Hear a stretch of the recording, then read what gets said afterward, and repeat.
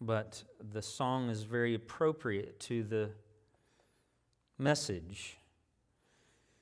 And this is not the way that I had imagined starting this off, but I think it's the way I'm going to because of the connection to the song. I want to read to you a passage of Scripture from 1 Thessalonians chapter 4. 1 Thessalonians chapter 4. The call of God to His people, the call to holiness, has a very close connection to purity, particularly a close connection to sexual purity. 1 Thessalonians chapter 4.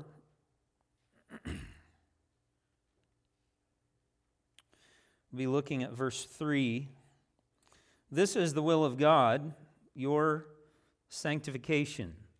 Now understand that here, when Paul is talking about sanctification, he is not talking about what we refer to as the doctrine of entire sanctification or second blessing holiness.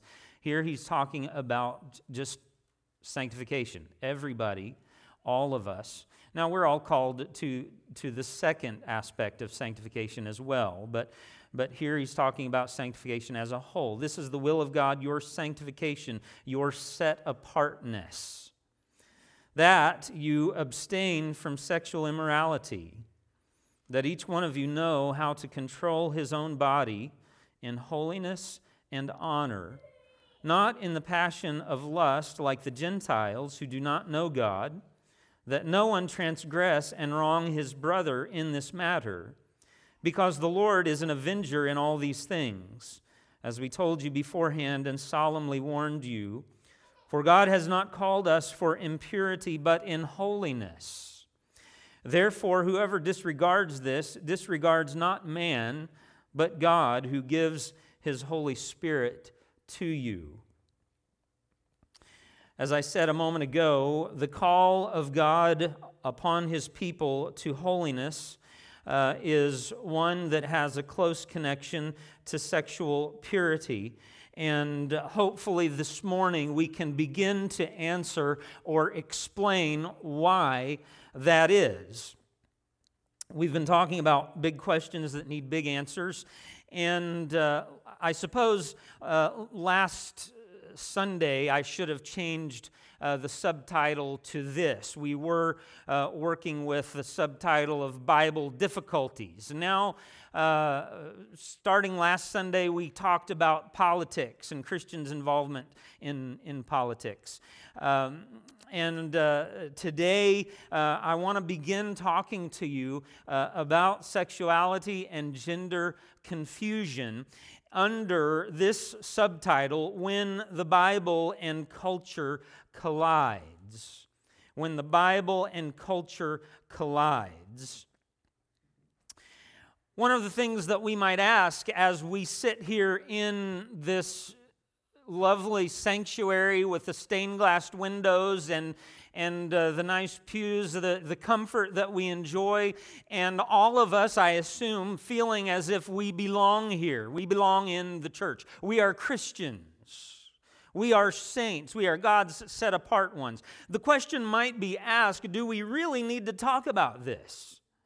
There may be some wondering, Pastor, do we really need to talk about sexuality and gender confusion in this setting, in this place?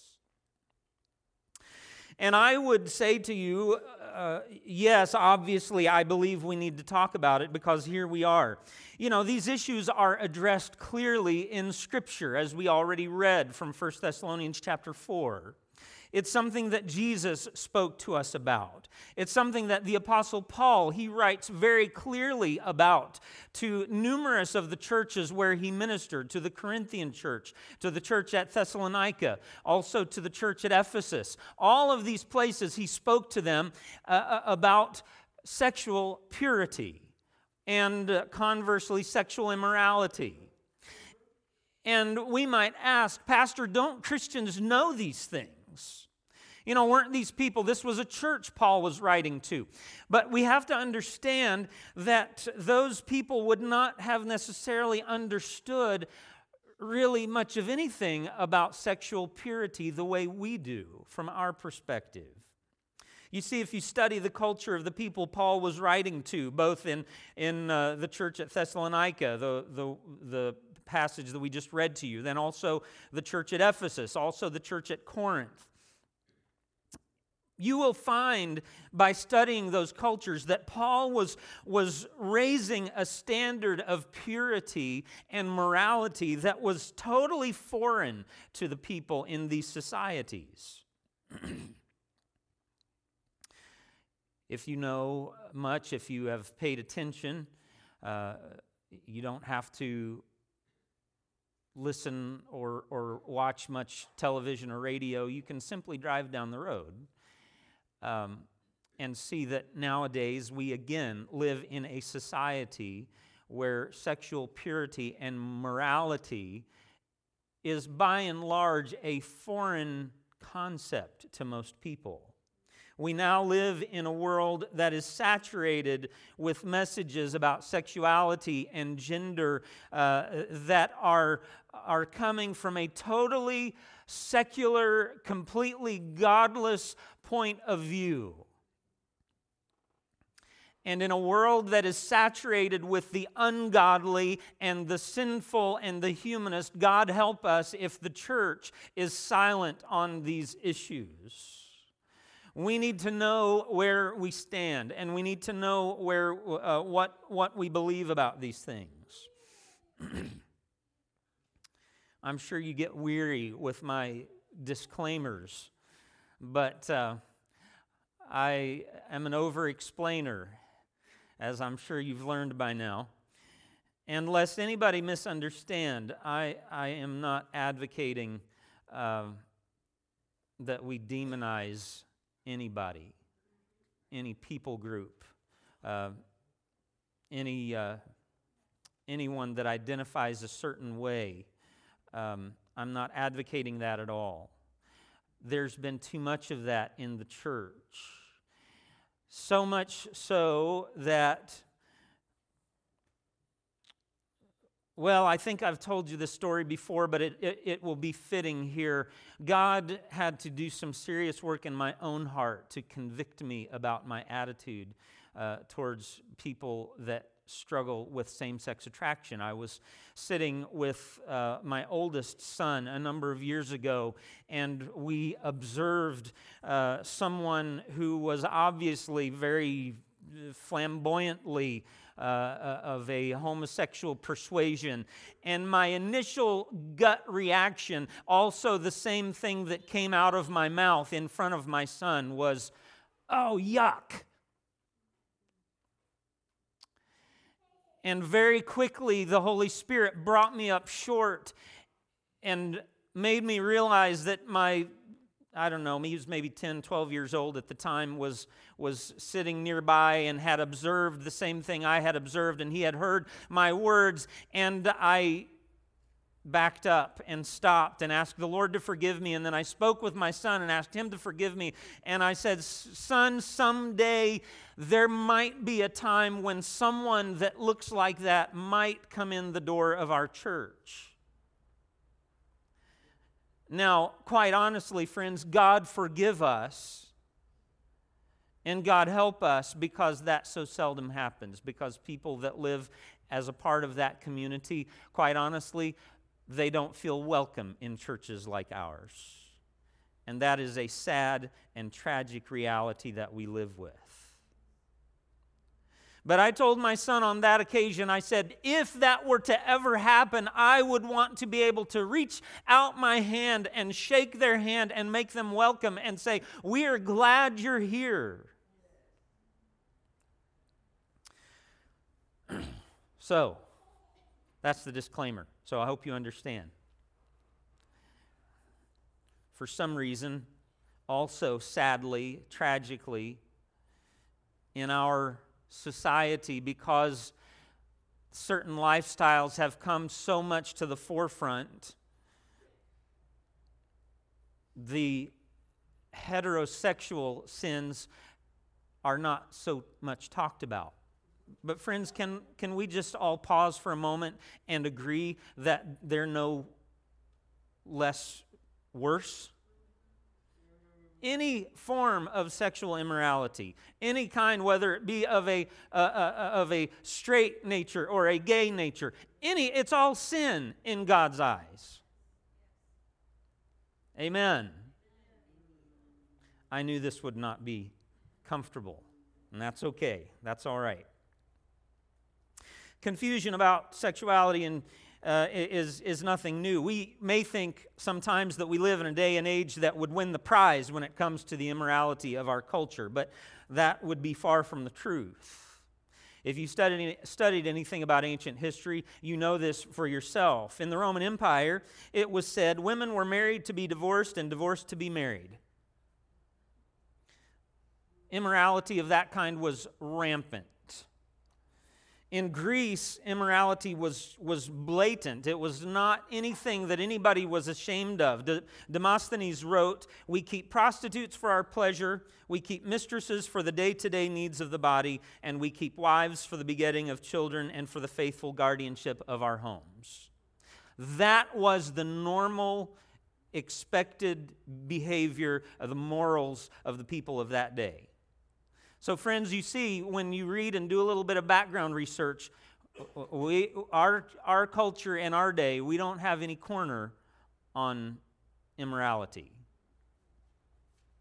Regarding homosexuality, this was rampant in Greek and Roman culture.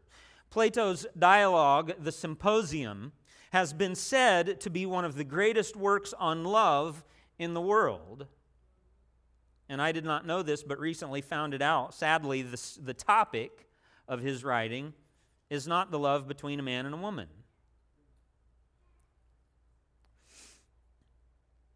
14 out of the first 15 Roman emperors were active homosexuals. Barclay, in his commentary on 1 Corinthians, says we can scarcely realize how riddled the ancient world was with homosexuality. I did not realize this, but I also found out that transgenderism is something that seems to have existed for long numbers of years also. We've gone through periodic times when these behaviors and what some would call lifestyle choices have been considered private matters. They were kept hidden if they were part of a person's life. They weren't something that was just bandied about and everybody knew about, but it was, as we used to say, in the closet. But now we again live in a society where these behaviors have not just been sought to be normalized, but they're being encouraged. Of particular concern is the gender confusion. I did this just the other day. You can do it for yourself. If you Google or whatever search engine you use, how many genders there are. Now, that's an easy question to answer, isn't there? How many genders are there? There's 2, right? If you Google that, you will find that professionals nowadays are saying there are 72 recognized genders. Our world is crazy. And people, if we don't understand the truth about these matters, not just what we believe to be truth, but the foundational objective truth about these matters, then God help us. We cannot live in this world where this kind of thing is so widely circulated and spout off our ideas and our beliefs without any basis of support for why we believe what we believe. People will say, "Oh, you're just a homophobe. You're just whatever." All these criticisms and these words. Sadly, what we're hearing more and more about is that parents who think they're doing their children a favor, the more liberal-minded parent, often they're raising their children to be gender neutral and giving them gender neutral names so that they can decide for themselves what they are whenever they figure that out for themselves.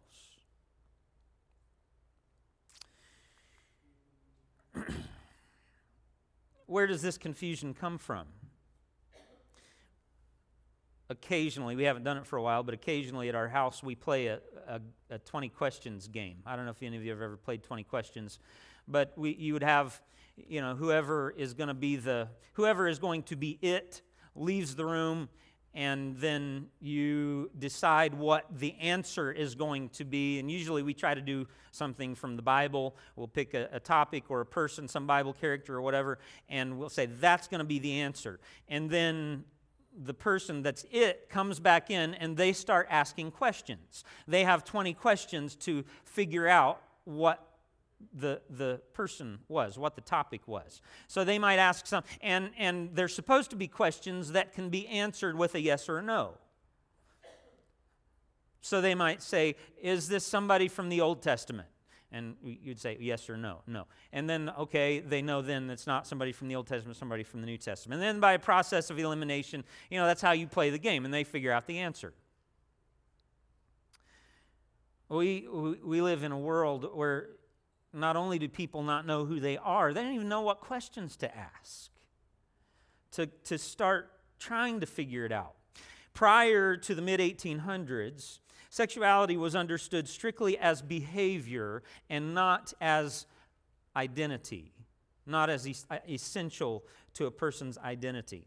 Now, hang with me for a little bit because this might be tedious for a few moments. In the mid-1800s, two forms of philosophy and schools of thought emerged in Europe.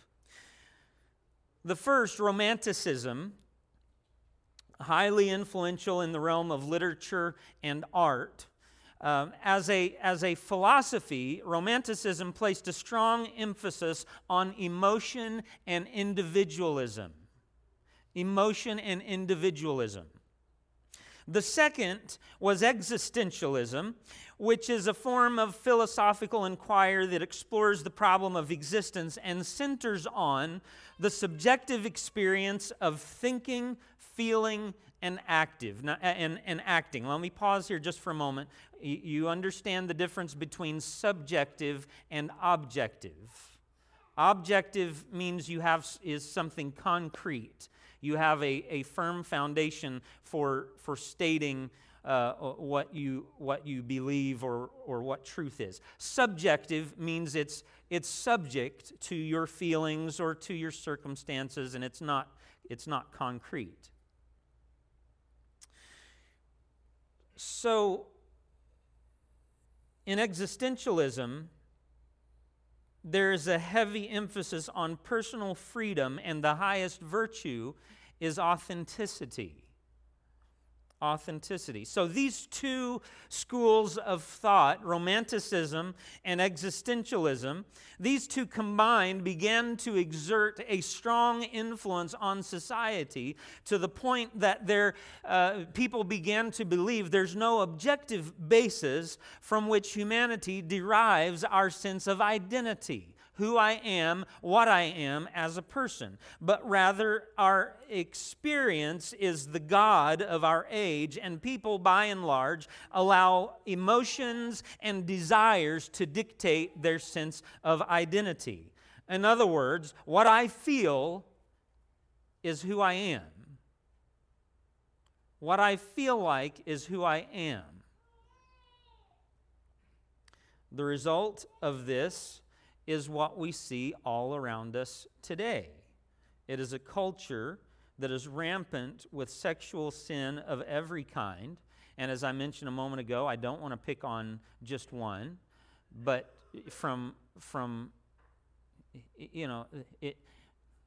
I remember some time ago first hearing the phrase LGBT, which stands for lesbian, gay, bisexual, transsexual, or transgender. And have you noticed that letters keep getting added to that? and it keeps getting longer and longer and longer. People in our world, especially young people in our world, don't know who or what they are anymore. Scarcely know what it means to be human. In any type of sexual immorality that is given freedom to run its course is based on this idea of, if it feels good, do it. It feels right. It's what I am. It's who I am. So question, who am I really? Who am I really? Answering this question is crucial if we are to have a firm foundation on which to build our lives and our character, who we are and who and what we ought to be.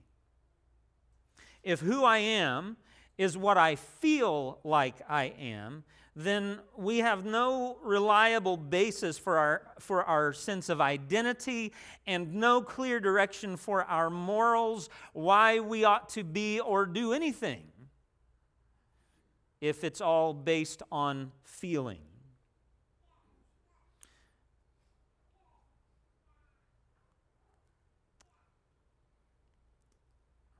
I'm going to bypass this just because it's too uncomfortable.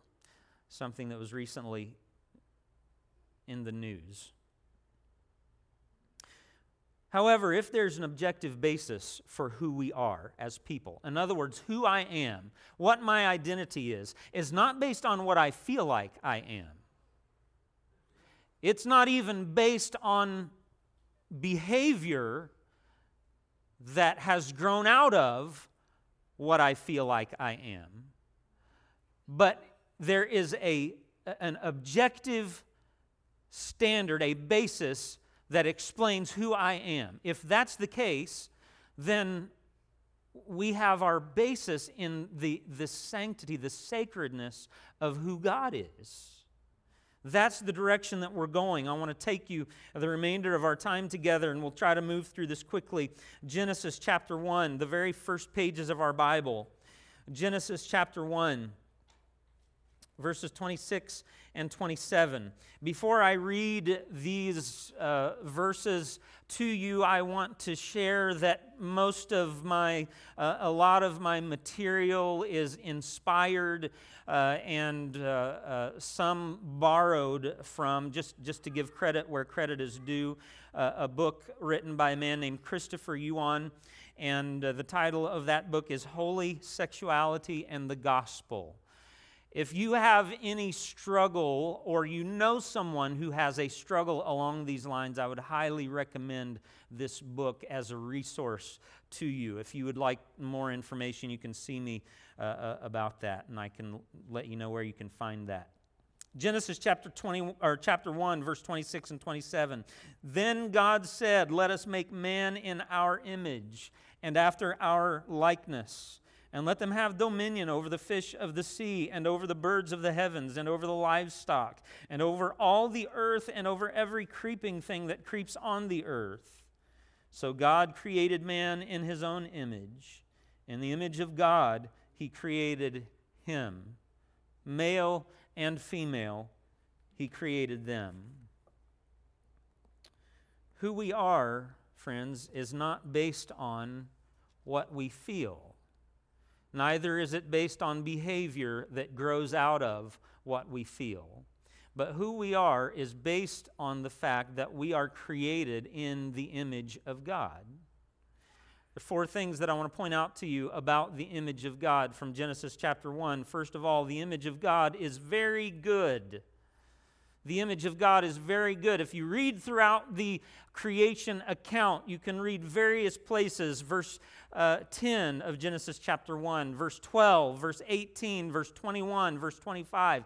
It's almost as if God does a little bit of work and then he steps back to look at what he has done, and God said, "It is good." It is good. It reads that way throughout the chapter until we come to Genesis chapter 1, verse 31. And after the crowning act of God's creation, when God made Adam and Eve and He created them in His own image, and He steps back to take a look at them, He says, "It is very good." It is very good. Now, we ought to understand that this is not so much about aesthetics or being pleasing to look at, though I'm certain that's a part of it, but it has more to do with goodness of purpose.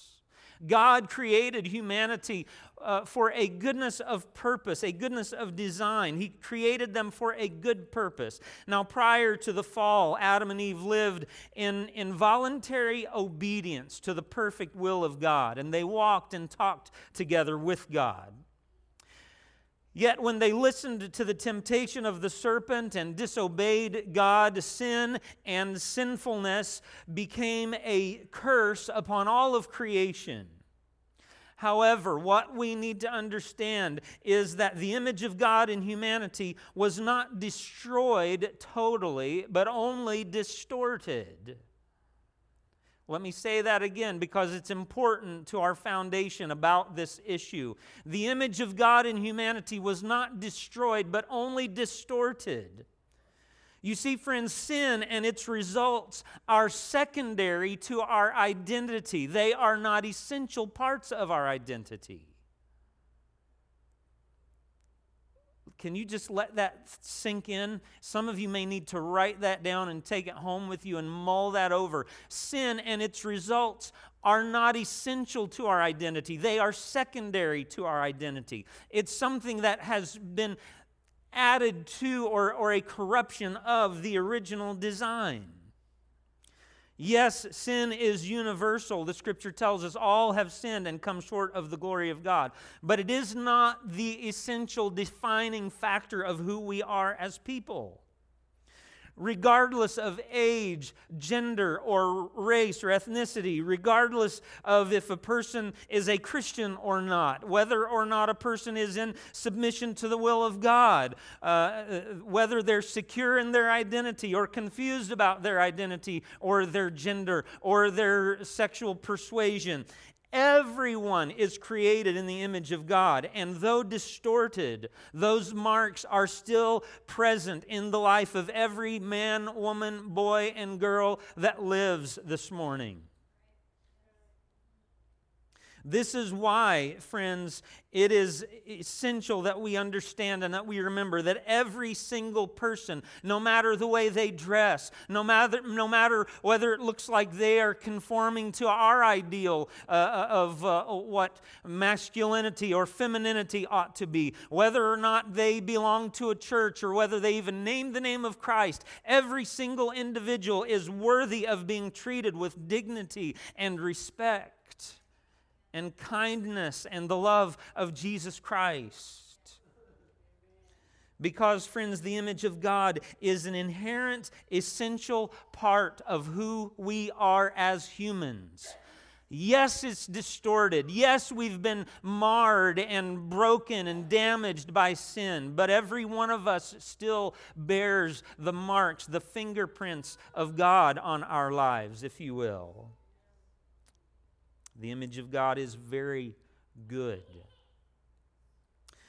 Secondly, the image of God is unique. Only humans were made in the image of God. Again, if you read through the creation account, Genesis chapter 1, verses 11, verse 21, verse 24, and verse 25, you read there how plants and animals were created by God according to their kinds. That's a phrase that you see repeated, according to their kinds, according to their kinds.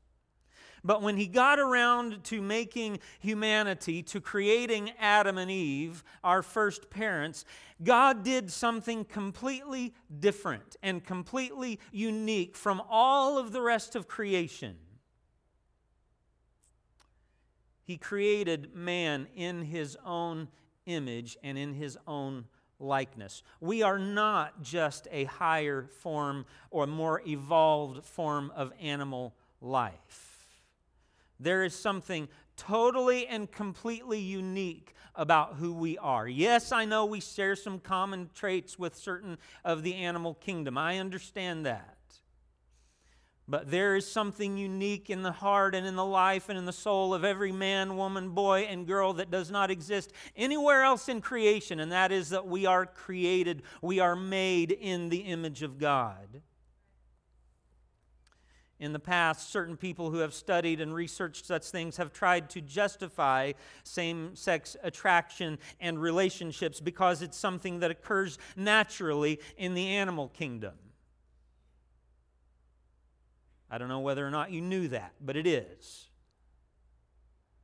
However you want to look at that, at the cause of that, can I just say, friends, that using that as a defense is totally invalid and totally false. You see, friends, we are not animals, and neither should we take our moral cues from animals. God help us. We are created in the image of God and created completely unique. Third, the image of God is differentiated.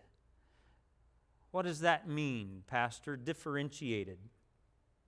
There are numbers of places in Genesis 1, verses 4 through 10, where God takes one thing and differentiates it. He makes it two.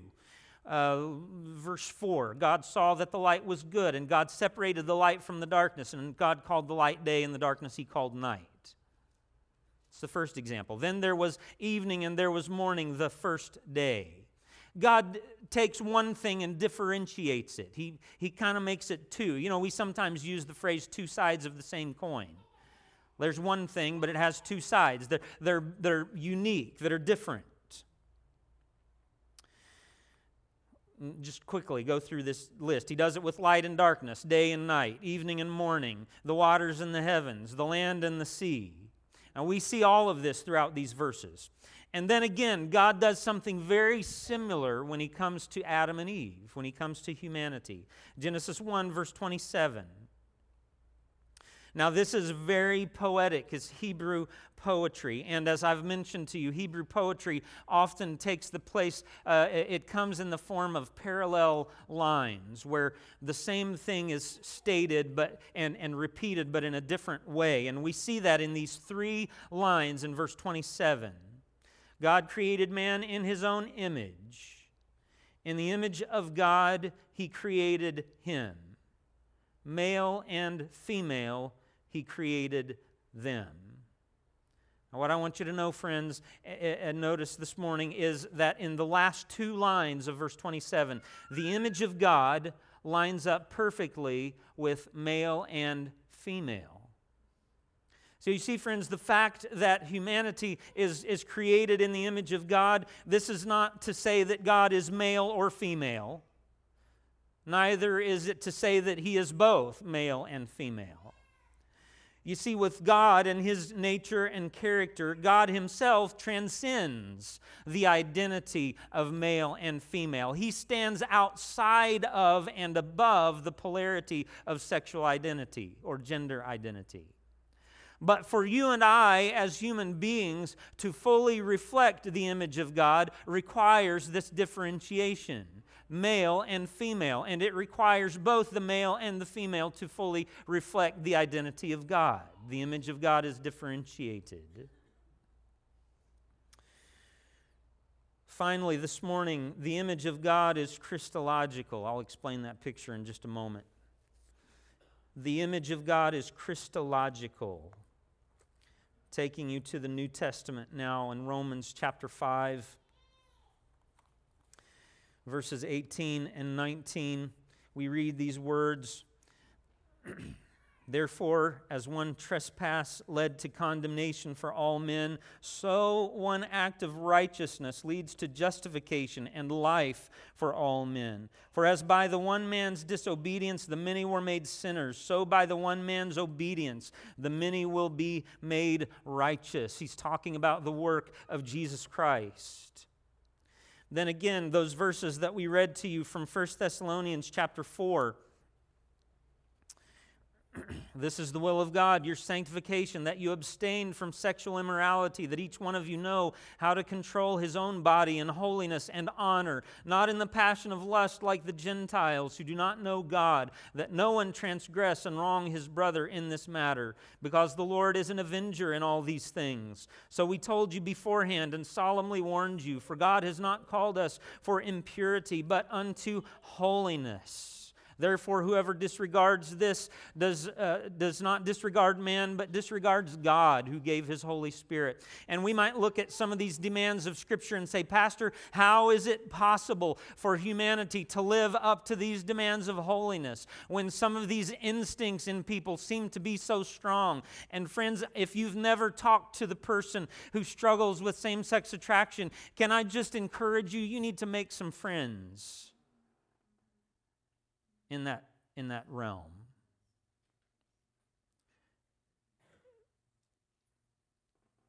Learn for yourself that though you may not be able to understand, the struggle is real.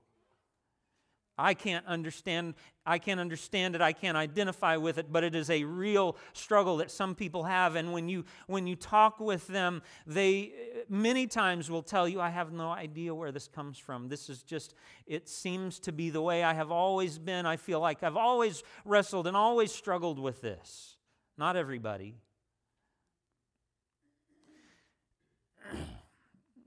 And friends, I'm not talking about condoning or excusing lifestyle choices. I'm talking about us being sympathetic with someone who has a struggle that they don't know how to handle on their own. And if you have a hard time identifying with that, maybe all you need to do is simply think about your own struggles. It might not have been a struggle in that area of your life, but friends, I guarantee you every single one of us has had a struggle in some point in our Christian walk that has hindered us from being everything that God wanted us to be. And we have at times despaired. I know in my own life some of the struggles that I've had, not with this issue in particular, but with other issues, I've despaired and I've said, oh God, I'm never going to be able to get free of this. I'm never going to be able to really be everything you want me to be because I can't seem to find freedom in this issue, in this way. Yes, friends, the demands are high, but can I just tell you they're not impossible? One more passage of Scripture I want to read to you this morning from 1 Corinthians chapter 6. 1 Corinthians chapter 6, verse 9. Do you not know that the unrighteous will not inherit the kingdom of God? Do not be deceived, neither the sexually immoral, nor idolaters, nor adulterers, nor men who practice homosexuality, nor thieves, nor the greedy, nor drunkards, nor revilers, nor swindlers will inherit the kingdom of God. Now listen to this. And such were some of you. Praise God. Do you see what God can do through Jesus Christ with that one, the drunkard, the reviler, the sexually immoral, the homosexual, the adulterer, the porno addict, the drug addict, fill in the blank, whatever sin, however long you want to make that list, God can take that person and forgive them and cleanse them of all of their sins and empower them by His Spirit to be everything that He wants them to be. It is a wonderful possibility and reality of divine grace. Paul says, and such were some of you, but you were washed, you were sanctified, you were justified in the name of the Lord Jesus Christ and by the Spirit of our God. Praise His name. Friends, the image of God, which was distorted and damaged and broken in us through the sin of Adam, is restored and renewed through Jesus Christ. Praise His name. I've used this illustration before, but it's so fitting here. The little picture that you see there is a depiction of what is known, I don't even know if I'm saying it right, kintsugi or kintsugi pottery. It is a Japanese art form whereby they take broken pieces of pottery and put them back together again and glue them back together.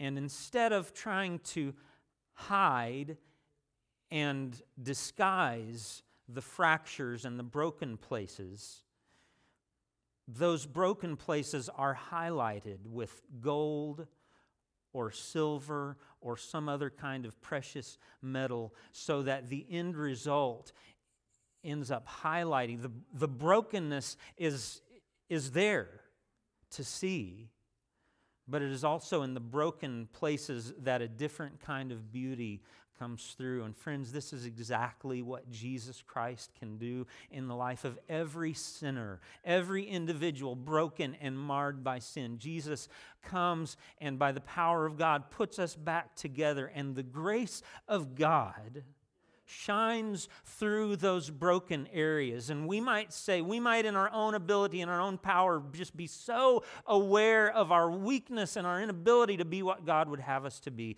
But it is also in those areas that God's grace and God's power is most on display for the world to see.